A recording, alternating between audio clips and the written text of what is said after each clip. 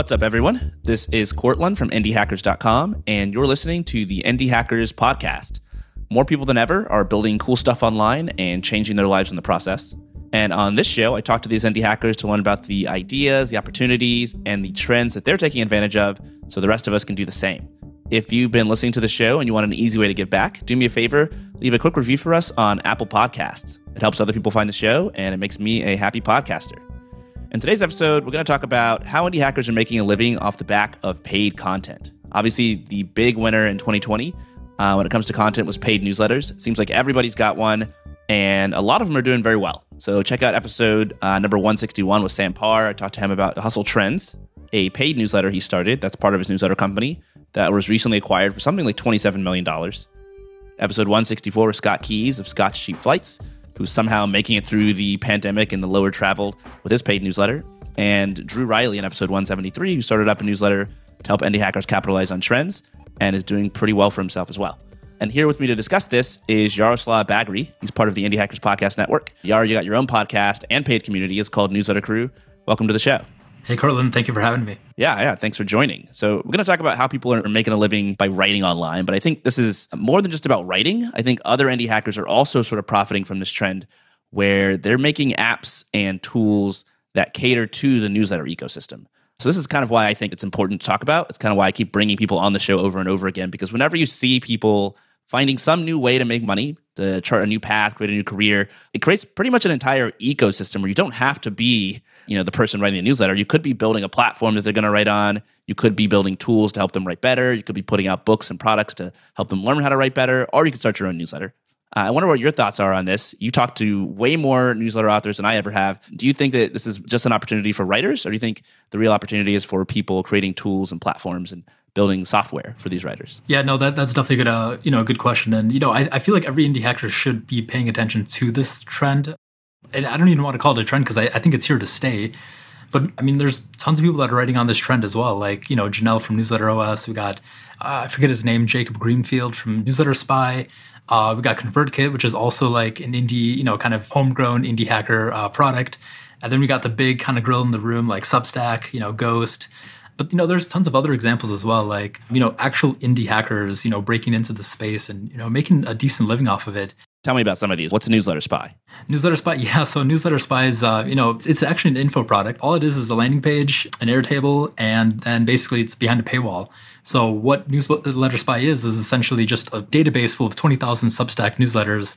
And, you get the name, you get the URL, you get the tagline, you get the launch date, you get the subscriber options, you get the pricing options. So it basically just provides, basically just data as a service behind a paywall. I found it. I'm at newsletterspy.io. You're right. I mean, it literally is just someone went into Airtable and made a gigantic table of Substack newsletters. It says they have 20,000 Substack newsletters, and the use cases are you can use this to discover amazing newsletters, or you can analyze competitors, or you can identify abandoned newsletters that you can possibly acquire cheaply if you're an indie hacker. And whoever's behind this, they're just selling this access to this table for $15. That's it. Just like a one-time fee, get access, $15 on Gumroad. Super simple. Yeah, and I think when he launched on Product Hunt, he made I think $2K in the first day. So I mean, it's really popular. People are wanting to pay for this type of information, and it's great. I love it. I don't know how much he's making right now, but it's it's definitely a great product. And and there's tons of other options, other I guess examples as well if you have if you want to get into those. Yeah, let's talk about some of the bigger players. So Substack obviously needs no introduction. It's like probably the platform that made paid newsletters sort of take off in the last couple of years. It just makes it super easy to basically start a newsletter, build an audience, and charge them for access to some of your issues. But then we've got some of the lesser known players that I think people have been sleeping on a little bit. So there's ConvertKit, there's Ghost. Ghost has been around forever. It's a blogging platform. What are your thoughts on Ghost and how their paid newsletter subscriptions work?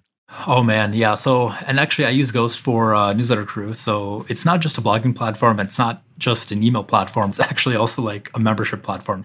And that's kind of the core feature that I use it for. And man, I love it, dude. I think this is the thing that's going to kill, well, maybe not kill WordPress, but why not use something that they don't charge, like a monthly percentage. Like, Memberful takes 5% or maybe 10% of your revenue per month. Same with Substack, right? 10% of your revenue. It's insane. Which is super unique because almost every other tool basically charges you more and more money the more money you make from your subscribers. Like if you have a Substack newsletter and you're making $50,000 a month from your subs, like you're paying Substack, 10%? Yeah, 5K, man. 5K plus Stripe fees? Yeah. Yeah, exactly. So you're paying 13% of your revenue. And what are you really paying for? What does Substack give you that Ghost doesn't give you? I mean, I guess it's a cooler brand. Maybe it's a little bit easier to set up. Why doesn't everybody just use Ghost instead of Substack? Honestly, I'm not exactly sure. Maybe it's just the marketing that Substack's doing. I mean, Ghost has been gaining popularity this last year from what I've been, and I've been talking to some of the team members there, and it's gaining popularity. But I honestly don't know. I mean, it's not even that much more complicated than Substack. You can host with them if that makes sense for $29 a year. So it's they do all the tech for you, if that makes sense. So it's all you do is you have to go in, you write your newsletter, you send it out, and that's it. So honestly, I'm not exactly sure. I'm kind of baffled why, Ghost isn't more popular than Substack at this moment because, the economics make sense. Well, Ghost is doing pretty well as a platform regardless. So Ghost itself is an indie hacker company. It's started by John O'Nolan, who's been on the show twice. I need to have him on again and catch up with him, but they're doing millions in revenue. As you alluded to earlier, they kind of started off as a WordPress killer. So John was actually part of the team developing WordPress, and he got a little flustered and said that, this is kind of crappy. It's super bloated. I saw a good meme on Twitter the other day where WordPress is one of the only ecosystems where every developer in it agrees that it's crappy. There are no developer arguments. They all agree this is shit. And Ghost is just a much cleaner, better, it's like WordPress for the modern age. And of course, now it's much more than WordPress. They actually help you build paid subscriptions, paid newsletters, paid blogs. So Ghost is obviously a very mature indie hacker company. ConvertKit is another very mature indie hacker company started by Nathan Barry, and they've recently moved into the paid newsletter space. But you're obviously talking to a lot of people on your podcast about newsletters, Jaro. Who are some fledgling indie hackers who are building software and are profiting from this trend towards paid newsletters? For sure. And, one really good example is Joshua Anderton. He has a product. It's making 5K MRR, solo indie hacker. It's called Upscribe. It's also in the newsletter space. And it actually started as a, Medium form. So basically, you have your blog on Medium. At the bottom, you put in your Upscribe form to actually, help people sign up. And and he was doing that. But as time went on, Medium just started to suck and suck more. And people just started, leaving it. So we kind of saw that trend of Medium sucking, and then he kind of saw the trend of newsletters, and he kind of pivoted towards that. And now Upscribe is a email marketing tool. It's really simple. Yeah, so all you do is, collect subscribers, send marketing emails, email sequences. There's no bloat. Like I said, it's just really simple, and, he did it solo. Yeah, I'm checking his website out right now. It's upscribe.net. So it says just email marketing. That's all they do. That's it. No bloat. You can send marketing emails. You can send email sequences. So they're basically competing with something like a HubSpot or a MailChimp or a ConvertKit. And it's pretty crazy that one person does this. Typically you would expect to have the infrastructure to send marketing emails. You would need a whole team of people working on something like this around the clock. But there's so many tools and platforms out there that you can build on that it's actually not that hard to build a service like this. So at Indie Hackers, I'm building my own kind of Substack clone, and I'm building it using Postmark, which is just kind of a series of APIs that send emails for you. And Postmark is badass. Their APIs are amazing. The documentation's amazing. It's really easy to use that. And so maybe 10 years ago, I would have needed a team of 100 people to build something like this. But today, you can just do it by yourself, have your own sort of one-person shop building this, and then compete with the bigger email marketing players without that much hassle, really. Yeah, I totally agree. And also another example is Button Down by Justin Duke. He's also an indie hacker, solo indie hacker, also making 5K MRR on his product, which is just a really simple email marketing tool. And, the way he started is, every indie hacker had a newsletter and realized that he could do it better. And he also noticed that you couldn't actually write newsletters with Markdown. So that's kind of one of the differentiating and unique features of Button Down versus Substack. And so he kind of found his niche in there, and he works at Stripe, and he does this on the side. So yeah, and that's really cool. So really minimal as well. Just sends newsletters. I mean, that's all it does. Yeah, he's also got another side project called Spoonbill. I think it's spoonbill.io. And it basically will track changes to people's Twitter bios and notify you when they update their bio. So a few months back, my buddy Julian, he was growing his Twitter account to a massive size. And he tweeted some advice. He's hey, if you really want to get more Twitter followers, you need to restructure your bio so that it tells people what you tweet about, so they know whether or not they should follow you. And everybody started changing their bio. And then everybody who signed up for Spoonbill started getting a ton of notifications. Why is everybody changing their Twitter bio? What happened? And Julian's tweet was kind of the cause of that. But it's pretty cool. This guy works at Stripe. He's got, he's making $5,000 a month in extra side income basically on top of his normal salary just with these side projects. And let's check out his other one, Button Down. I've never been to his website, so it's www.buttondown.email. And the easiest way to run and write your newsletter. So it's like a super simple Substack built around, like you said, Markdown. And what I love about this is people think that they can't start companies because the competition already exists. They think, okay, I can't start, a Substack competitor because Substack's already big.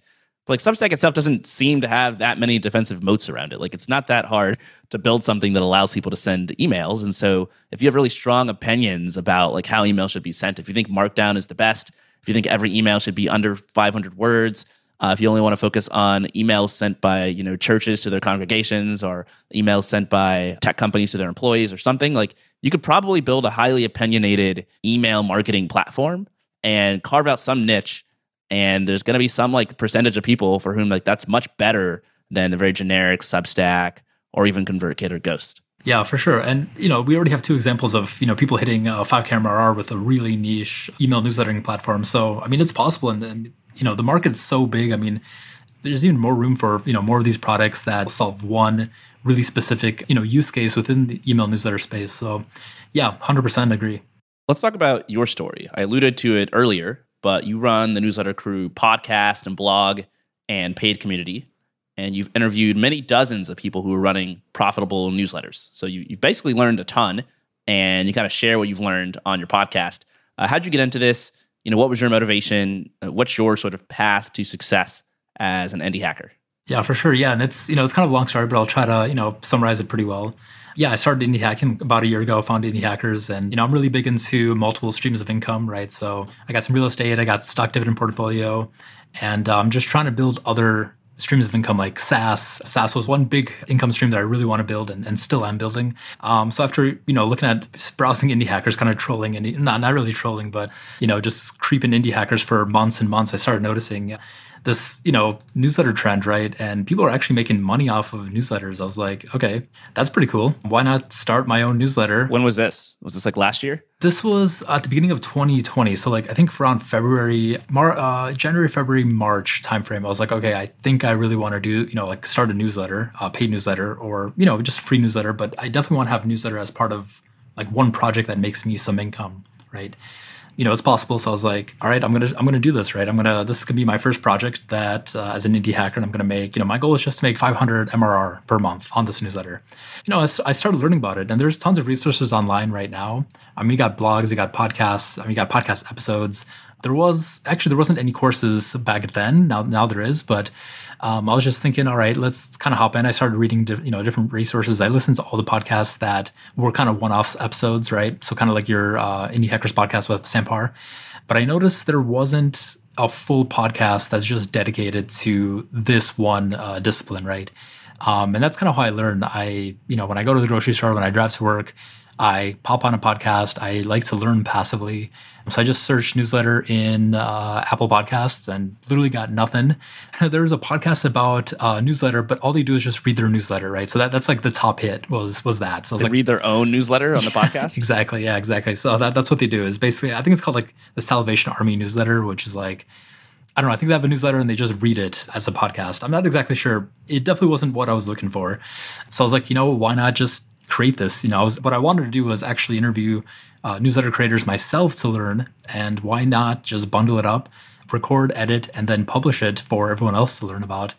So that's kind of what I did, and that's kind of how Newsletter Crew started is a podcast. So this is like the Indie Hackers playbook, right? You're trying to learn something, specifically something that's really lucrative or valuable, like something that like could be a lifestyle for you. In your case, you wanted to make $500 a month from your own newsletter.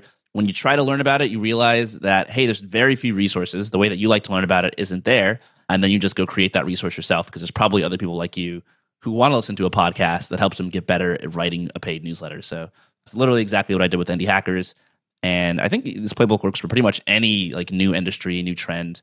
You see people getting big on OnlyFans or on TikTok, et cetera. Yeah. Like there probably should be newsletters and courses and blogs and communities around like getting better at these things because people are motivated when they realize they can make a living doing these new different things. So in your case, that was actually starting the Newsletter Crew podcast. Yep, exactly. Yep. And that's how it started as a podcast. And then slowly I started adding more and more onto it. And just kind of by randomness, I stumbled upon, after my first product hunt launch, one guy who ran indiemailer.com. That was a community for newsletter creators. Apparently, he saw how popular my product hunt launch was, which is also a paid community, a completely different product. And he was like, hey, man, I don't have time to actually run this anymore. And I don't really have the motivation as well. But it looks like you're running a pretty interesting paid community. And obviously it's popular because you got product of the day. Why not just buy this off me? And I was like, yeah, dude, I'll totally buy this off you. And I actually got it for $100. So $100? Yeah, dude. It was, yeah. What? And actually, how big was this community? It wasn't that big. I mean, there was about 130 people when I acquired it, so all paid. I think the ARR was only like 1.5K or something like that, but it was really inactive, man. Like when I went into it after purchasing it, I was like, dude, this is pretty dead, actually. My understanding or my looking into the future was that like 80% of these people are going to churn when the year comes around, right? Because it was the yearly membership. And actually, he wanted to give it to me for free, but I was like, I can't just take this for free, man. Let's just do like $100 to like. Right. I don't know, just to solidify the sale, right? And he's like, all right, let's do it. So I gave him $100 and acquired it, integrated it into Newsletter Crew, and then started using the podcast. The audience that I'm building up with this podcast actually funnel more members into, Indie Mailer, which is now like just Newsletter Crew membership, right? Community. So I use the podcast to funnel members in, and the community is thriving. Like it's like 10x the growth has like 3x, but it's like 10x more active, if that makes sense. Like people are actually using it compared to like a year ago. So yeah, it was really, really interesting. And then after that, I added a blog onto it because, why not? And then from there, I started getting sponsors for it. And then now I'm offering package deals for like the full sponsorships. You get ads in the newsletter, you get ads on the podcast, you get ads on the website. So that's a completely different revenue stream that I'm building with Newsletter Crew alongside the actual membership portion of it. So how much does it cost somebody to join your paid community and be a member? So I actually, when I first acquired it from Indie Mailer, it was $19 a year. Then I started, increasing the price. It was $29 a year. And then it was $39. And then I actually interviewed Sam Parr on the podcast just a few weeks ago. And he's like, man, dude, you're undercharging like tremendously. And I'm like, really? Like, I'm already charging $39. Why would anyone want to pay more? And he's like, you should be right. And that's my thought, right? And he was like, yeah, man, you should charge $299. And I'm like, well, actually, I asked him like, okay, how much do you think I should charge? And he's like, $299. I'm like, dude, there's no way no one's going to pay $299. Like, I'm not Sam Parr, right?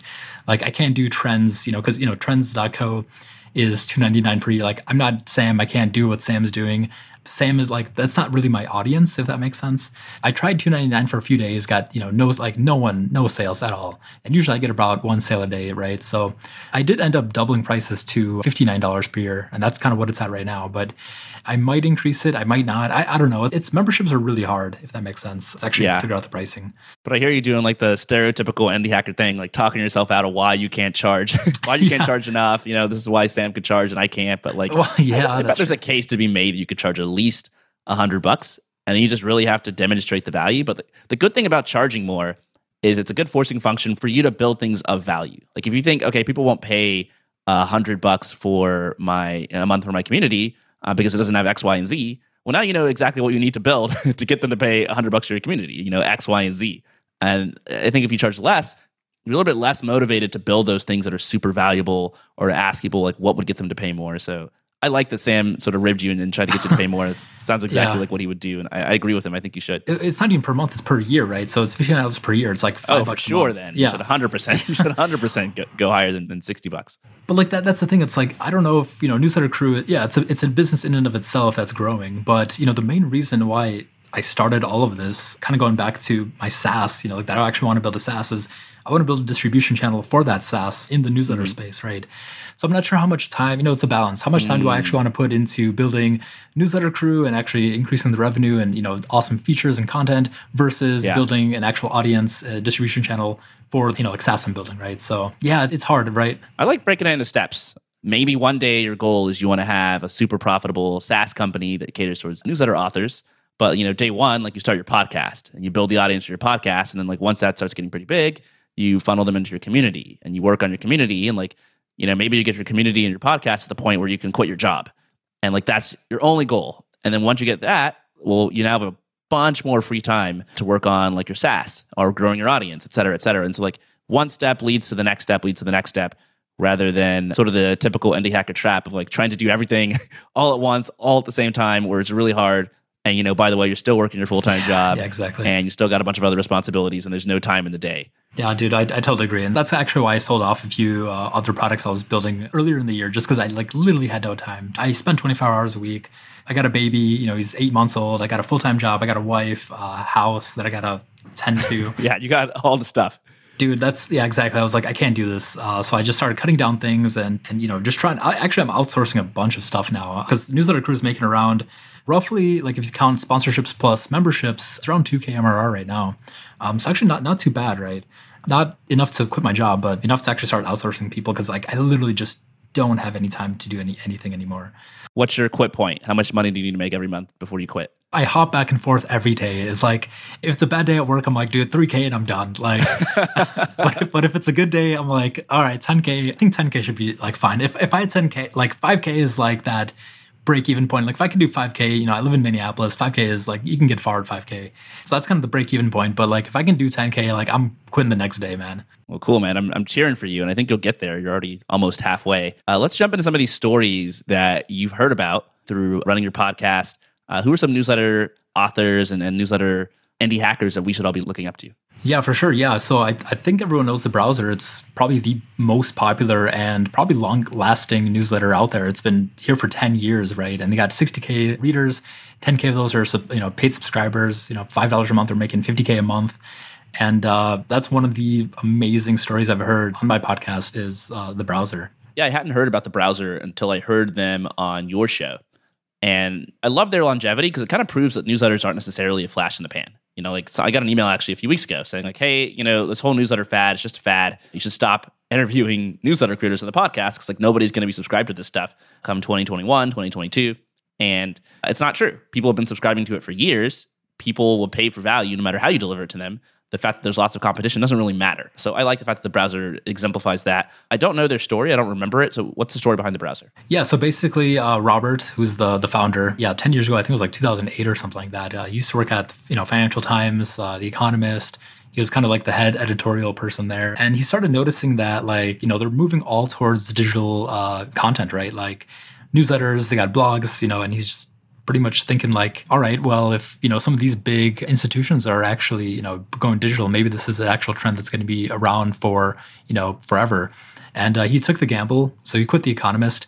But furthermore, he also started noticing that there's too much content on the internet, right? So, and this was 10 years ago, imagine how much content there is now. So he's thinking that there's, the internet needs more of a curator versus a, creator, if that makes sense. So that's all he does is, that's kind of how The Browser started is, he starts curating he curates blog posts and articles on the internet daily. So he picks out the 5 best articles, sends those as a newsletter, and people pay for it. So yeah, all he does is curate. Yeah, exactly. Yeah, and he doesn't create anything, quote unquote, right? He's not writing anything new, but all he does is curate, and they're making a lot of money. I think curation is underrated. There's just so much information on the internet nowadays, and it's this weird dichotomy where for some people, that makes it easier to find stuff and learn. For some people, it makes it harder to find stuff and learn. So let's say you're like a prototypical indie hacker. You have a high bias toward action. You're really good at using the web. You're really good at sorting through information. The fact that the internet has so much info on it is great for you because whatever you want to learn, like when you're trying to learn newsletters, like you're going to find every podcast, every course, like the Twitter accounts to follow, you're going to find it. But let's say you're like literally anyone else. The fact that there's so much information online is just like paralyzing. There's way too much for you to sort through. And so the bigger the internet gets, kind of the more stressful it gets and the harder it is for you to make a decision and pick what you want to learn from, what you want to read. So I like sort of the rise of curators like The Browser where they're just saying like, we're going to do all the hard work. We're going to go out and like find all the best stuff for you to read. You don't need to browse Twitter. You don't need to scroll through a million different sources. You can just subscribe to us and that's what we're going to do. This is literally exactly what we do with our newsletter, Indie Hackers. We're basically trying to give you like kind of the best need to know information as an indie hacker. Because I spent a lot of time myself like combing through Twitter and following like the right podcasts, et cetera. And it's really like low signal. Like you have to listen to like, 100 hours of podcast audio to get like 3 or 4 hours of good, information as an indie hacker about what you should be capitalizing on. And the same with reading newsletters and following Twitter accounts. And so curators are, I think, a little bit underrated. It's counterintuitive. You would think the more information that exists online, the less you need middlemen because everything's so democratized. You could just go out and find everything yourself. But like, actually, the more information there is, the more you actually want there to be some person who finds it for you. Yeah. So, to go along with your point, yeah, internet needs curators. But if you're trying to build a newsletter and you think this is going to be one of those 4-hour-a-week businesses, it probably isn't. So Robert spends all day, like literally 8 hours a day, combing through all the content on the internet to pick out like the 1% of the 1%. If you want to start a newsletter thinking it's going to, you can work for 1 hour a day or 1 hour a week and make tons of money, I don't think it's going to be the right path for you, if that makes sense. Well, you're like a super efficient person, right? Like, it actually kind of shocks me that he spends an 8-hour workday putting together this newsletter. I mean, it probably is super good if he does. But I look at you, you're super efficient. I mean, you said you've got a full-time job, you've got a family, you've got your community and newsletter and podcast and other projects you're working on. Let's say you were Robert, you're running the browser. Like, what would you do to run it more efficiently so you can, ideally curate the best stories on the web without spending 8 hours a day on it? The big thing is, if you pick a really specific niche, right? So the browser just curates the best articles on the internet, like the full internet, if that makes sense. I mean, just imagine how much content there is coming out every day. So if you niche down, right? So if you're just like with Indie Hackers, right? It's just Indie Hacker blog posts. Or if you're just in, like the bootstrapping space or like gardening, you start curating content for gardeners, it's going to be a lot less time going through the full internet's content per day than just doing like a specific niche like gardening.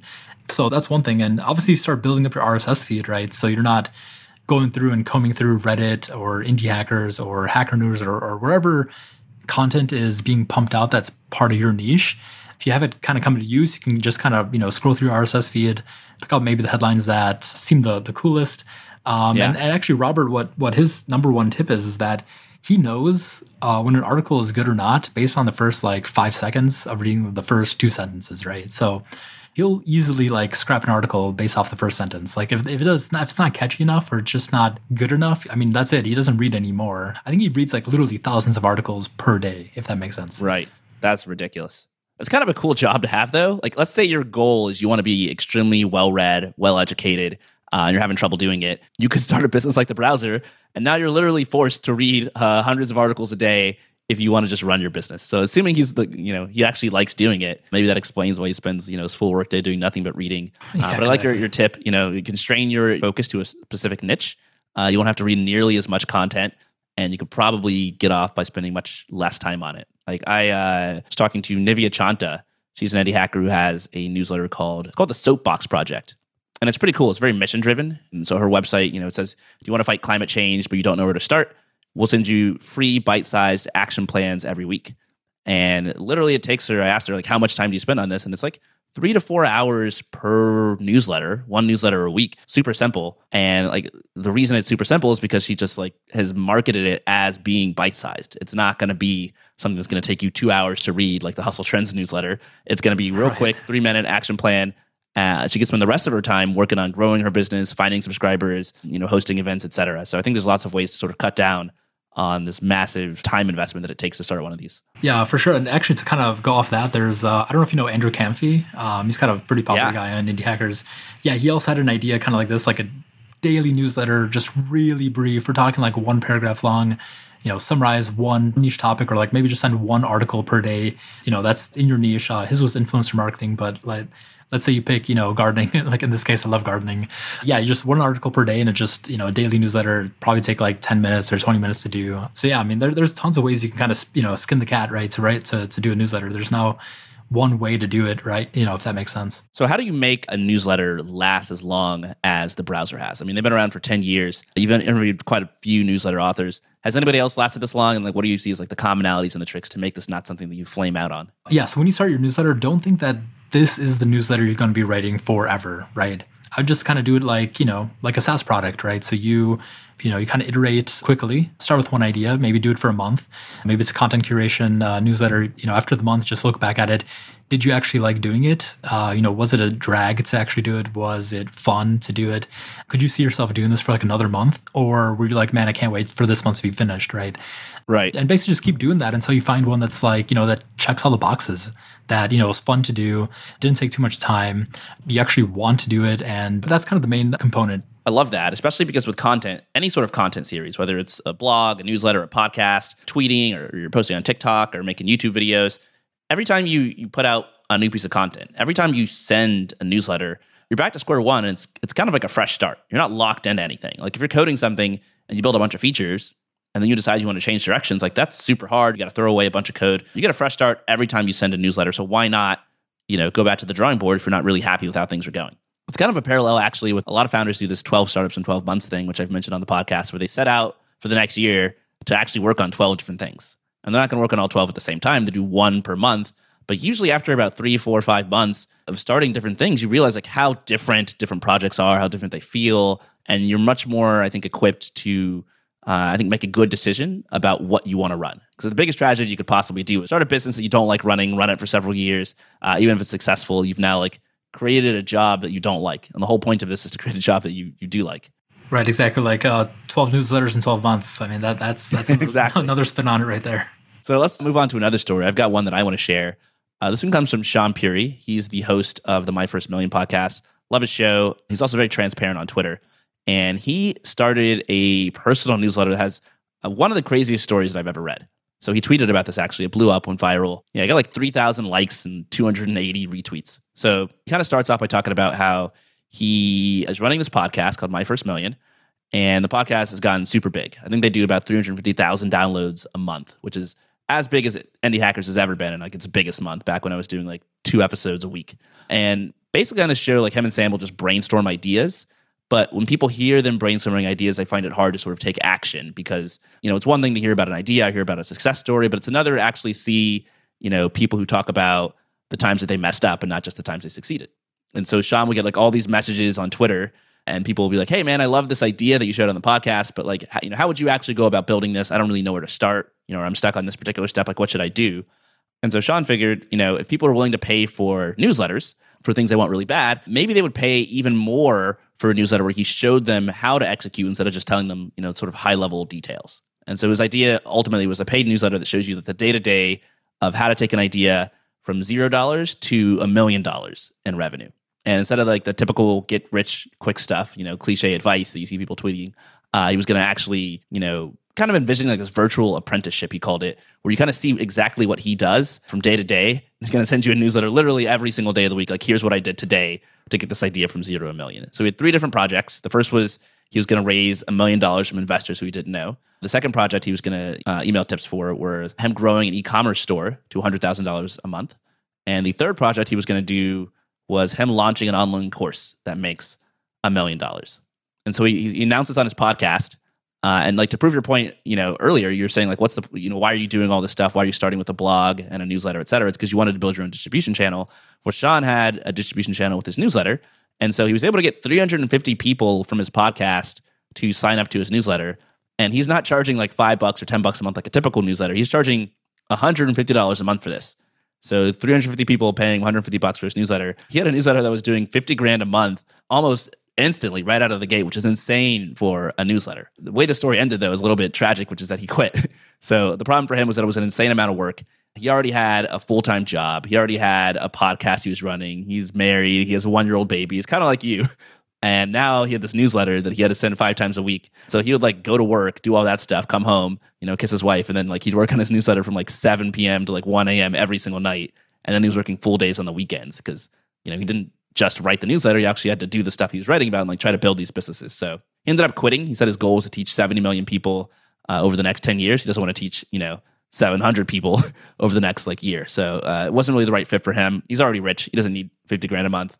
But I think that story kind of goes to show kind of what you can accomplish in the newsletter space and how much space there is that really hasn't been explored. I don't know anybody else charging $150 for a newsletter. Yeah, that's the first time I've heard of that. But I agree. Is it really worth it? From 7 p.m. to 1 a.m., that's how long is that? 5 hours a day or something like that, or 4 hours a day? After his job. After his job, right? After his 8-hour day job or however much he spends on his job. Yeah, for him, if I was him, yeah, I'd totally drop this. Just it's not worth it. If you're already rich, why spend that much time? No, especially if his main goal is to, teach 70 million plus people. You can't really do that with paid newsletter because that's kind of what it's all about is exclusivity. You're not going to get 70 million people paying probably not even $5 a month to learn what he's trying to teach, right? And yeah, on top of that, he has to build a business alongside with it, right? So, yeah. The $1 million or $100K ecom business, like that's hard in and of itself, aside from actually building a paid newsletter, right? So doing that both at the same time, I mean, you really got to be an expert, an expert at this to actually pull it off. And he did, right? But I don't know, man, it's not worth it. Yeah, I think he quit like after the second project. He's like, okay, I'm done. I'm gonna not do the third one. Everybody, here's a refund. I'm out. Good luck. People weren't too disappointed, but he actually has a free newsletter now, and I'm subscribed to it. And one of them, he had this cool like life dashboard graphic where he's kind of rating like how happy am I with my life. And so for health, he put himself at a 4 out of 5. For work, he's like a 4.5 out of 5. For play, he's a 4 out of 5. Self-respect, he's a 4.5 out of 5. And then love, like his love life, he's only like a 3.5 out of 5. So for him, the casualty is maybe his relationship, right? He's spending so much time doing other stuff. Maybe his marriage is suffering, and that's a good reason to cut back. But I think, like, let's say you're an average indie hacker. Let's say you're either not working a full-time job or you make a less ambitious project. Like, is there some way that you could envision to make this work, to be able to charge people upwards of $100 a month to subscribe to a newsletter? It kind of reminds me of people building in public. Like right now, people build in public basically for free. They tweet about what they're doing, or they make a product page on Indie Hackers, and they talk about what they're doing, or they might even have like a podcast where they kind of follow their story. But Sean's the only person I know who was doing that and charging money. What's your take, Yaro? Have you seen anyone else do this in paid newsletter form? And do you think an average person who hasn't already made millions of dollars can follow in Sean's footsteps and try something like this? Yeah, for sure, man. And yeah, like you're saying, building in public is probably one of the most popular ways to build an audience right now. I mean, Janelle's done it. Tons of people are doing it. And yeah, I mean, I think it's definitely viable. I think doing what Sean is doing, but with your product that you're building, like as an indie hacker, I think it's definitely worth it. And you could probably be charging at least like, maybe not 150 because Sean has like that premium brand on him, but I mean, maybe you could charge 150. I don't know. I mean, why not try it? But, one thing that I've noticed with this build, like the building in public crowd is that, they build in public, but they don't really go that deep, like compared to Sean's newsletter, who is like really like detailed. I mean, he's telling you every single step that he's doing to actually get to that end goal.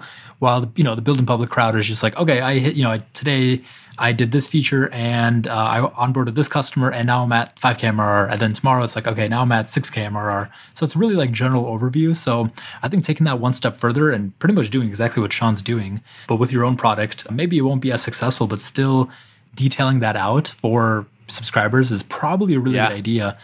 Do you know Kevin Conti? Yeah, from Software Ideas. Software Ideas, right. So here's a really cool idea for someone out there.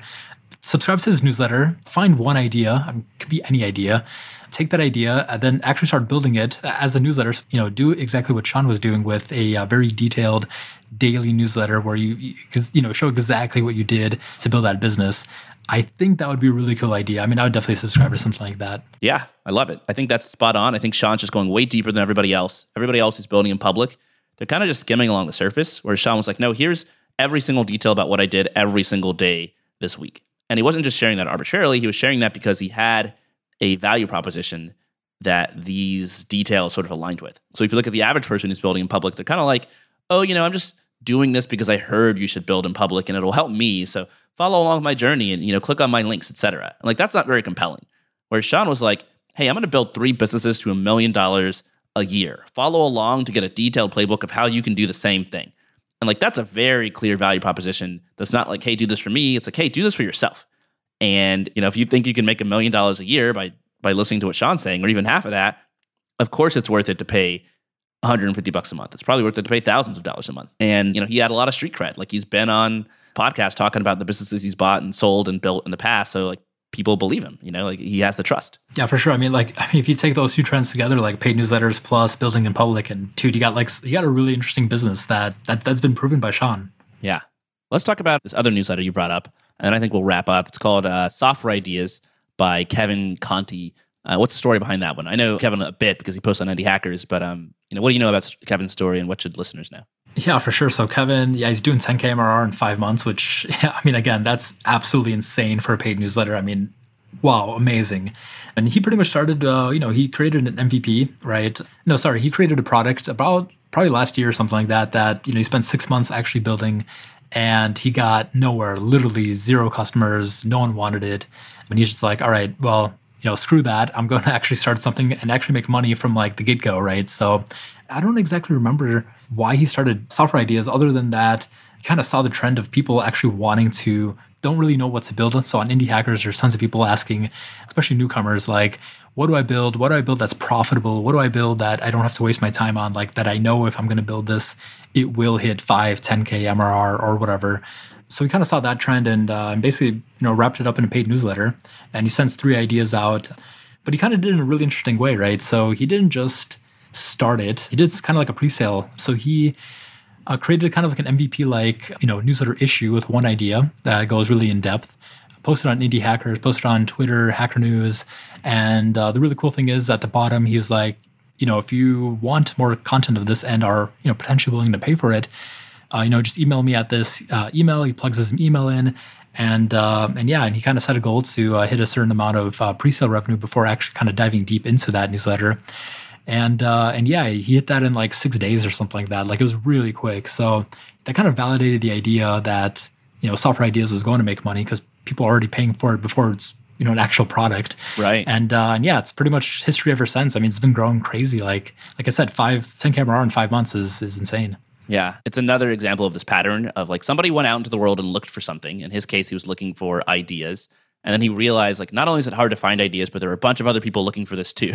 So what I should do is like get really good at finding them and then give them to everybody else so they don't have to do the work of looking, which is the exact same as you and your podcast. Like you want to find details on how to start a newsletter. It's hard to find. Other people are also looking. So you're going to do the hard work of interviewing people and you're going to give it to them in a podcast. And the other thing that stands out to me from this story is the fact that, as you highlighted, like it wasn't like working on this for like years and years, growing a free subscriber base, and then eventually, converted like 2% of them to his paid newsletter. He did like a few posts, took pre-sales, saw that it was an idea that people would pay for immediately, and he just came right out of the gate with the paid newsletter. And he's going to $10,000 a month. Have you seen others who do this where they don't have a large free audience, but they flip on the switch to paid content? And it works out because usually people do the opposite and they build up a big free list first. Yeah, I mean, that's kind of the general like go-to playbook, right? Is you create a free newsletter, you build it up to like 1,000, 2,000 subscribers. Theoretically, 5% will convert. You can do the math. And that's kind of the standard playbook. But hey, I mean, if you got a really interesting like productized insights newsletter, just like Software Ideas or like Drew's Trends.vc, there's tons of them out there, and you're actually providing real value. I don't see why you need an audience to actually monetize a paid newsletter right off the bat, especially if you're doing pre-sales, right? So sure, if you do a paid newsletter and no one wants it, if you do pre-sales and no one wants it, then obviously don't want it. But if you do pre-sales and you're hitting your actual numbers, then yeah, totally. I mean, you don't need an audience to build a profitable product. I'm trying to find out how much he's charging for this. I think it was $59 every 3 months or every quarter. Yeah, I'm on his website now and he's got a quarterly subscription, which is another thing I've never seen for a newsletter. So it's the done-for-you SaaS opportunity experience, he calls it. When you pay, you unlock every past issue of the newsletter, and you also will get it says you'll get access to a video series that teaches you how to take the ideas and find traction. But he says the video series is still in development, so you don't get it yet. And it's $57 over 3 months, which I think is a smart way to put it because, if he just said like this was going to be, $240 a year, maybe people would get sticker shock. But if he, breaks it down into quarters, the price is a little bit lower. It's a little bit less of a commitment. Maybe you should try this with your community. If you're afraid to raise prices, instead of being like, okay, it's going to be $59 a year, just try $59 every quarter. And maybe people are willing to pay $59, but they're not necessarily going to commit for a whole year. Yeah, that's actually a good idea. I might actually try that out, and you can do that with Ghost as well. So they do quarterly and monthly and yearly and bi-quarterly or however you want to do it. They got it. So yeah, I mean it's a smart way to do it. I mean $57 per 3 months. I mean in 3 months you could probably find one idea that you want to build, right? So it's kind of like $57 for an idea, plus or minus, right? I mean you probably don't need a year's worth of subscription because once you have your idea. I mean, do you really want more ideas, right? That's kind of the biggest bane of indie hackers is too many ideas, right? Right. Yeah. Like the very format of the newsletter itself is probably somewhat high churn, where if you subscribe to his newsletter and it does what it's supposed to do, it gives you an idea you want to work on, then you really should graduate from it and start working on that idea and not need any more ideas, which should suggest that he probably should charge even more because like you might have higher churn than another newsletter that provides like ongoing value like the browser. Like presumably you're never going to churn from wanting to read, the best information on the web. Like you'll still be doing that years from now. So Software Ideas is on Baremetrics as a public, thing that you can see. So if you go to softwareideas.baremetrics.com, you can definitely see his churn numbers. You can see his revenue. You can see his active customers. And like you said, churn is kind of high. If you look at like the last couple of months, 9% churn, I think. Is he at 10%? Yeah, 9.3%, right? I mean, it's down 20%. So it used to be 11.7%, right? Or up to 12% back in December. It's been dropping. I don't know what he's doing to drop that number, but yeah, I mean, it's definitely a high churn business. I mean, imagine 10% of your user base is churning every month. As a SaaS business, like you're going to you'll be out of business like in no time. Exactly. But as a newsletter, if you get this money up front, and if it's a little bit easier, then I mean, at the end of the day, he's still making what he's up to $11,000 a month in revenue. And again, this is like less than half a year after he started it, which I think is much faster growth than the vast majority of all indie hackers who are starting a SaaS business. I don't know. I think like this is one of those businesses that like are almost inevitable to like tons of people are just, because that's the thing. You find an idea and then you stop paying for the newsletter because you got your idea, right? That's yeah, it's kind of insane looking at these numbers, man. I love these like built-in public companies on Baremetrics. Yeah, it's super interesting to see, to just kind of go research. Another point here about like the sort of nature of what you're writing about. We talked earlier about like the frequency with which you send newsletters. Nivea Chanta with her newsletter, she's sending it once a week because she's sending like actionable tips for, dealing with climate change. How many actionable things can you really do to deal with climate change every week? Like probably one, probably people will do less than that, maybe one a month. And so she doesn't have to send it a high frequency. And with software ideas, I think it's probably similar. How many ideas can people really take and run with? Probably not that many. He doesn't need to send his newsletter daily, once a week or a few times a month is enough for him. Whereas with something like the browser, trying to keep people entertained, or something like, Morning Brew or The Hustle, you're trying to keep people informed. People have an almost limitless appetite for entertainment and news. Like they want a little bit of that every single day. And so with those newsletters, not only, do you have to send probably more often, but you can actually get away with sending more often and not having that much churn because you're not going to overload people. Like if your accountant sent you email about doing your taxes, every week, you'd be like, I only need this email once a year. You would unsubscribe because it's noise. But if you get, an email about the news once a day from The Information or something, or from Morning Brew, you're not going to ever unsubscribe because once a day seems to be about the right frequency. Yeah, for sure. It's like B2C versus B2B newsletters, right? I mean, browser, it's a B2C newsletter, right? I mean, their customers are all just, regular people, right? While Software Ideas, it's more towards kind of businesses. I mean, indie hackers that want to start businesses. So I kind of consider that B2B, right? Because people actually want some sort of actionable insight out of it versus, being entertained, like you said.